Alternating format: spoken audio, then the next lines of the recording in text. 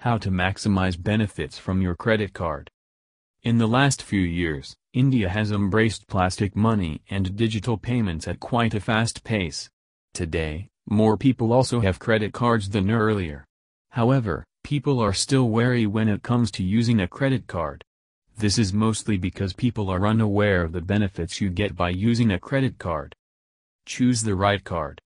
Maximizing benefits all starts with using the right card.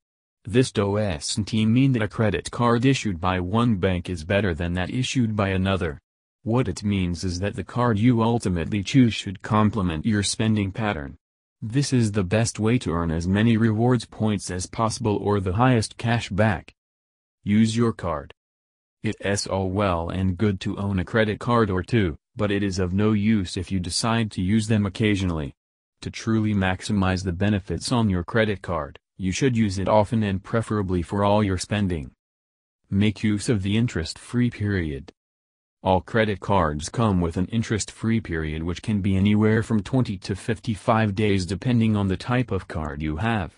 The longer the interest-free period, the easier it is for you to get enough money to pay the bill on the payment due date. How does this work? Well, let us say that your credit card statement is generated on the 15th of each month and your payment due date is on the 10th of the following month. Let us also say that you plan to make a big-ticket purchase. Now, if you make the purchase on the 17th of the current month, you will have 54 days to repay the amount, assuming the current month has 31 days and the following month has 30 days. If, however, you make this purchase one day before the date that your statement is generated, that is, 14th, you have only 26 days to repay the amount.